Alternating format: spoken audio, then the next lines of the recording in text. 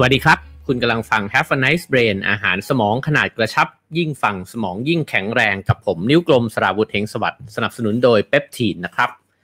อรุณสวัสดิ์เช้าวันอาทิตย์นะครับเช้าวันอาทิตย์ตอน 8 โมงนะครับเรากลับมาเจอ Have a Nice Brain กันอีกครั้งนะครับผมลาหยุดไป3วันนะครับก็นานพอสมควรนะครับก็คิดถึงการจัดรายการนะครับขอบคุณทุกคนที่เข้ามาในตอนนี้นะครับแล้วก็ที่ทักทายกันเข้ามาในไลฟ์นะครับแล้วก็สวัสดีพี่น้องเพื่อนๆใน Clubhouse ด้วยนะครับก็วันนี้พอเป็น Nice Brain เราก็จะไม่มีโอกาสทักกันเยอะนะฮะเพราะว่าเราตั้งใจจะเล่ากันแบบกระชับนะครับยังไงก็ฝากทุกคนแชร์นะครับกดไลค์กดแชร์กันสักนิดนึงนะครับจะได้ไปถึงเพื่อนๆนะครับคนอื่นๆที่อาจจะยังไม่เห็นนะครับแล้วก็ขอขอบคุณทุกคนนะครับที่ ให้การสนับสนุน Have a Nice Day กับ Have a Nice Brain นะครับทางเบอร์บัญชีที่ขึ้นอยู่นะครับวันนี้หยิบหนังสือเล่มนี้มาเล่าครับThe Art of Thinking Clearly นะครับของ Rolf Dobelli นะครับก็ตั้งชื่อหัวข้อนะครับไว้ว่าบางครั้งเราตัดสินใจโง่ๆเพราะเคยสำเร็จมาก่อนอันนี้น่าสนใจนะครับจริงๆแล้วหนังสือเล่มนี้ของแปลเป็นไทยเนี่ยก็โดยสำนักพิมพ์ VLearn นะครับชื่อว่า52วิธีคิดให้ได้อย่างเฉียบคมเป็นหนังสือที่อ่านสนุกนะฮะแต่ละตอนสั้นๆแต่ว่ามันก็จุดประเด็นให้เราได้คิดแล้วก็สะกิดนะครับให้เราไม่พลาดในแบบที่ไม่รู้ข้อมูลที่บางครั้งเนี่ยมันซ่อนอยู่ในตัวเราเองนะครับมาดูกันครับว่าทำไมมันถึงเป็นแบบนั้นนะฮะทำไมเราถึงตัดสินใจโง่ๆเพราะว่าเราเนี่ยเคยสำเร็จมาก่อนนะครับจากบทที่49เนี่ยเขาเล่าให้ฟังนะครับสมมุติว่ามีผู้ชายคนหนึ่งเนี่ยชื่อเควินคนนั้นอาจจะเป็นเราก็ได้นะครับเขานำเสนอผลงานเนี่ยต่อกรรมการบริษัทเนี่ยมาหลายครั้งนะครับทุกครั้งเนี่ยผ่านไปได้อย่างสวยเป็นไปได้ดีนะครับแล้วก็เขาสังเกตว่าวันที่เขาไปเสนองานเนี่ยเขาจะใส่กางเกงขาสั้นลายจุดสีเขียวนะครับไปด้วยก็คือเหมือนบ็อกเซอร์เนี่ยใส่ไว้ข้างในนะครับแล้วก็ทุกครั้งที่ใส่กางเกงตัวนี้เนี่ยมันประสบความสำเร็จตลอดเลยเขาก็เลยเชื่อว่าตัวเนี้ยต้องเป็นกางเกงนำโชคแน่นอนนะฮะอันนี้ผมเคยเป็นจริงๆทุกวันนี้ผมก็ยังเป็นอยู่เลยนะครับเพราะว่าผมเนี่ยสมัยวัยรุ่นผมไปอ่านหนังสือแมกกาซีนเนี่ยแล้วเขาบอกว่าคนที่เกิดในวันของผมเดือนของผมอะไรเงี้ยนะฮะในราศีนี้อะไรเงี้ยถ้าเกิดวันที่ไปเจอผู้ใหญ่ก็ผมจะใช้กับวันพรีเซนต์งานเช่นกันเลยนะครับแล้วใส่เสื้อสีเทาจริงๆนี่คือสีนี้เลยนะฮะที่ใส่อยู่วันนี้นะครับก็จะประสบความสำเร็จในวันนั้นด้วยดีนะครับผมมักจะถือสีที่ถูกโฉลกเนี่ยไปด้วยอยู่บ่อยๆด้วยเช่นกันนะครับคล้ายๆคุณเควินเลยในกรณีที่2ครับเขาเล่าว่าในร้านเครื่องประดับนะครับที่มีพนักงานหน้าตาสะสวยเนี่ยยืนขายแหวนมั่นอยู่นะครับในราคา 10,000 ยูโรก็ปรากฏว่า10,000 ยูโรนี่ก็น่าจะเฉียด 500,000 บาทนะครับก็เควินเนี่ยพอเห็นว่าพนักงานคนนี้หยิบแหวนขึ้นมาแล้วแบบโอ้โหมันอยู่ติดกับใบหน้าสวยๆของพนักงานคนนี้นะฮะเขาเนี่ยก็รู้สึกเลยว่าโอ้ยแหวนวงนี้มันจะต้องเหมาะกับภรรยาของเขาหรือว่าคู่มั่นของเขาเนี่ยแน่ๆเลยนะฮะทั้งที่ตัวราคาเนี่ยมันเกินงบประมาณที่เขาตั้งไว้เนี่ยไปเยอะเลยนะฮะแต่ก็อดไม่ได้ที่จะซื้อแหวนวงนั้นกลับมาเพราะรู้สึกว่าแหวนวงนี้ถ้าไปอยู่ในมือของภรรยาเนี่ยมันจะต้องสวยแน่นอนนะฮะทั้งที่จริงเนี่ยภรรยาเขากับพนักงานขายแหวนเนี่ยนะฮะ ก็อาจจะหน้าตาไม่ได้เหมือนกันขนาดนั้นนะครับเพราะฉะนั้นนี่ก็คืออีกหนึ่งความเชื่อมโยงนะครับว่าเวลาที่เราเห็นวัตถุใดวัตถุหนึ่งเนี่ยใกล้ๆกับใครสักคนหนึ่งเนี่ยเราจะเกิดความเชื่อมโยงวัตถุนั้นกับคนนั้นเนี่ยโดยไม่รู้ตัวนะฮะแล้วก็ยังมีอีกเคสหนึ่งนะครับเขาบอกว่าเคลวินเนี่ยไปตรวจร่างกายที่โรงพยาบาลนะครับเขาเป็นผู้ชายวัย44ปีนะฮะแล้วก็โดยส่วนใหญ่เนี่ยผลการตรวจค่อนข้างดีมากนะฮะมีเพียง2ครั้งเท่านั้นเองครับที่เคลวินเนี่ยถูกคุณหมอเนี่ยบอกว่าเฮ้ยคุณมีปัญหาแล้วครั้งหนึ่งก็เร่งด่วนนะครับก็คือมีปัญหาเรื่องไส้ติ่งแล้วก็ต้องรีบผ่าตัดทันทีเลยนะครับแล้วก็อีกครั้งหนึ่งเนี่ยก็เจอปัญหาต่อมลูกหมากบวมนะฮะก็เป็นอาการอักเสบธรรมดานะครับไม่ถึงขั้นที่จะเป็นมะเร็งแต่ว่าผลตรวจทั้ง2ครั้งนั้นเนี่ยมันก็ทำให้เคลวินเนี่ยรู้สึกกังวลใจนะครับเพราะว่าโดยทั่วไปปกติเขาจะตรวจแล้วก็ไม่มีปัญหาอะไรนะฮะแล้วมันบังเอิญเหลือเกินว่าไอ้ทั้ง2วันเนี่ยที่ไปตรวจแล้วก็ฟังผลเนี่ยมันเกิดขึ้นในวันที่อากาศร้อนเป็นพิเศษนะฮะทีนี้เนี่ยหลังจากนั้นเนี่ยพอคุณเควินอยากจะไปโรงพยาบาลนะครับเขาจะหลีกเลี่ยงวันที่อากาศร้อน ก็คือคิดว่ามันต้องมีความเชื่อมโยงกันแน่ๆเลยอ่ะไอ้เจ้าอากาศร้อนเนี่ยกับอาการป่วยไข้ของเราถ้าเราไปในวันที่มันอากาศเย็นหรือว่าอากาศหนาวเนี่ยอาจจะไม่ต้องป่วยไข้แบบนี้ก็ได้นะฮะนี่ก็คือการสรุปจากสถิติ2ครั้งในเรื่องที่ไม่รู้เชื่อมโยงไหมไม่รู้ว่าจะเชื่อมโยงหรือไม่เชื่อมโยงนะฮะแต่เควินเนี่ยเชื่อมโยงเอาเองเรียบร้อยแล้วถ้าฟังกันอยู่นะครับแล้วเคยมีอาการแบบนี้นะฮะเวลาที่เห็นพนักงานใส่ชุดสวยๆแล้วเราก็ซื้อเสื้อผ้าอันนั้นมานะครับเพราะคิดว่าเราใส่แล้วน่าจะสวยแบบนั้นหรือบางทีก็เป็นหุ่นโชว์ในห้างนะครับบางทีเนี่ยเป็นรูปนางแบบเราจะสังเกตเห็นว่าตามร้านเสื้อเนี่ยแต่ก่อนเนี่ยร้านในสยามแบบนี้นะฮะรองเท้าเสื้อผ้าเนี่ยเขาจะมีรูปวัยรุ่นน่ารักเนี่ยใส่ชุดเหล่านั้นไว้บางทีก็เป็นดาราใช่ไหมครับแล้วเราก็เชื่อมโยงทันทีเลยว่าโอ้เฮ้ยนี่มันชุดเดียวกันเลยนี่หว่าเดี๋ยวมันมาอยู่บนตัวเราเนี่ยมันต้องดูดีแบบนี้แน่นอนนะฮะผมเนี่ยเป็นหนักนะฮะก็คือว่าถ้าไปซื้อชุดกีฬาชุดวิ่งแบบนี้นะครับแล้วเราเห็นว่าโหนักบอลคนนั้นเขาใส่นะฮะ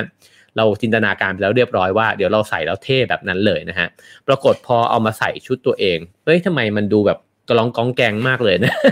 เพราะเราก็ไม่มีกล้ามหน้าอกนะฮะกล้ามหัวไหล่บึกบึนแบบนักกีฬาเหล่านั้นนะครับบางทีเนี่ยกางเกงเนี่ยอยู่ในตัวนักกีฬานักวิ่งโอ้โหเฮ้ยเพรียวมากดูดีมากเลยนะครับผมใส่เนี่ยกางเกงเกือบถึงเข่านะฮะเพราะว่า ผมเตี้ยนะฮะแล้วก็มันก็เห็นเลยว่าเฮ้ยบางทีเราก็ซื้อของแบบนี้ด้วยการเชื่อมโยงอะไรแบบนี้นะครับแล้วก็กรณีที่เขาไปตรวจร่างกายก็เหมือนกันนะฮะไอ้วันที่จะไปทำคะแนนสอบแบบเนี้ย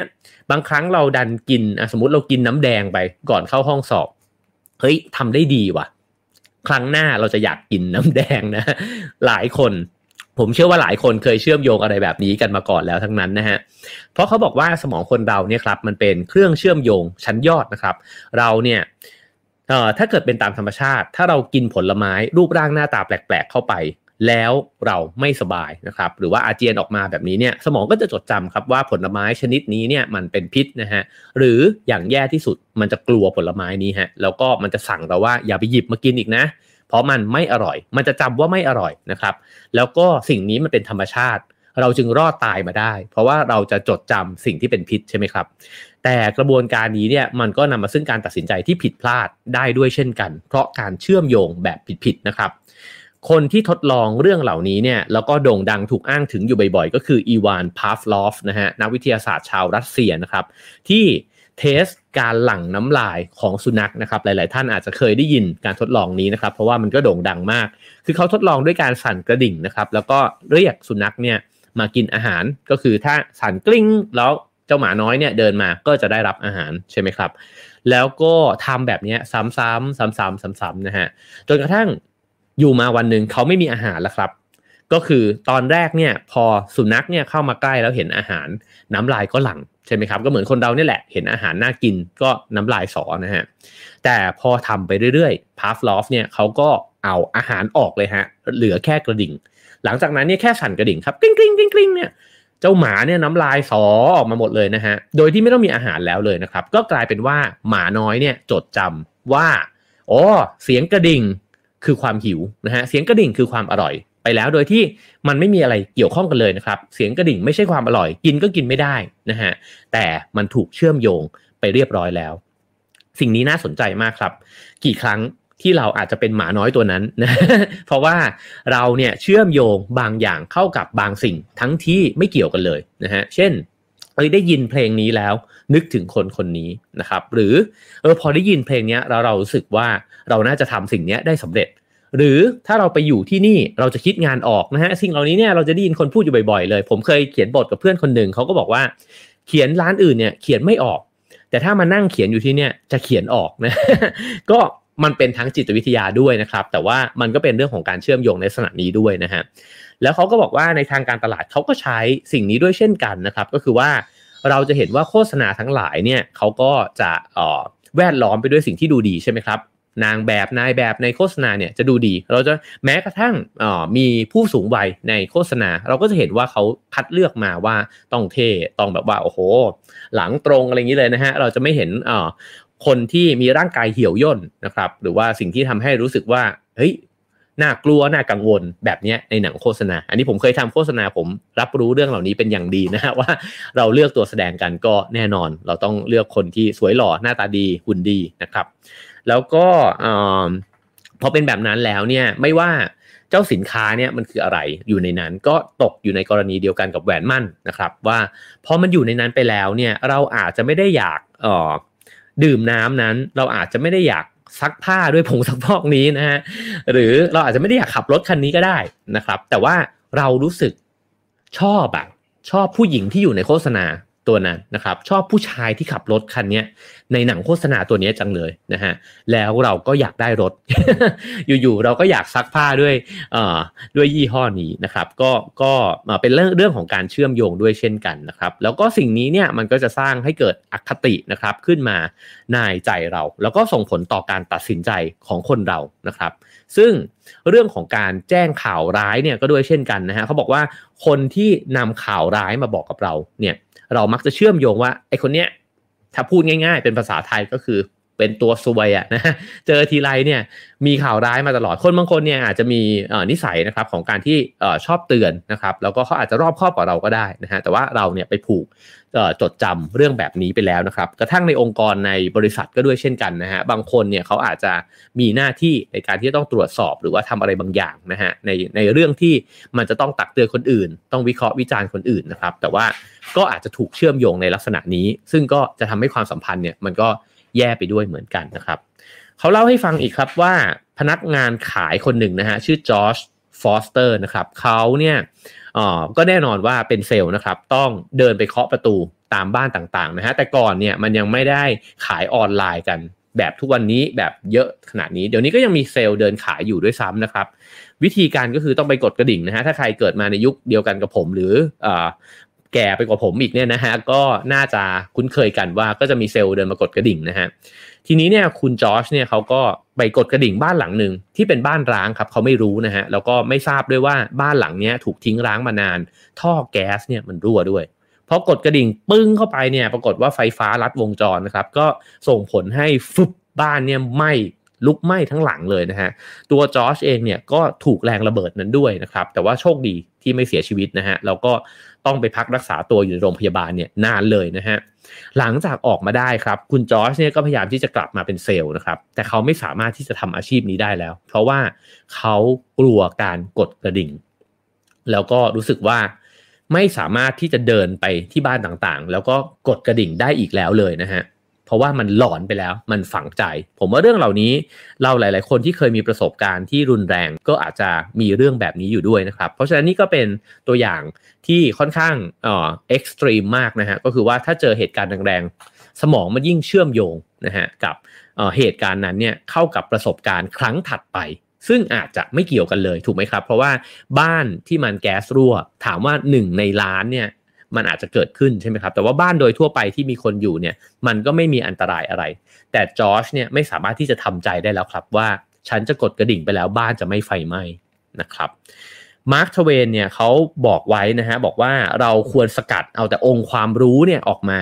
จากประสบการณ์นะครับแล้วก็ปล่อยไอ้ที่เหลือเนี่ยก็คือเรื่องราวเนี่ยไว้อย่างนั้นอันนี้ขีดเส้นใต้นะครับก็คือว่าเอา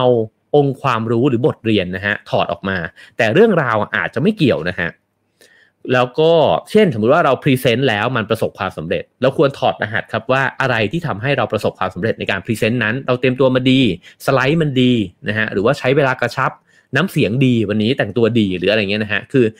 ให้มันออกมาเป็นสิ่งที่จับต้องได้จริงๆแต่ถ้าเกิดว่าเราเอาความบังเอิญหรือว่าสิ่งที่คิดเองเองเช่นทุกครั้งที่ใส่บ็อกเซอร์สีเขียวตัวนี้ลายจุดเนี่ย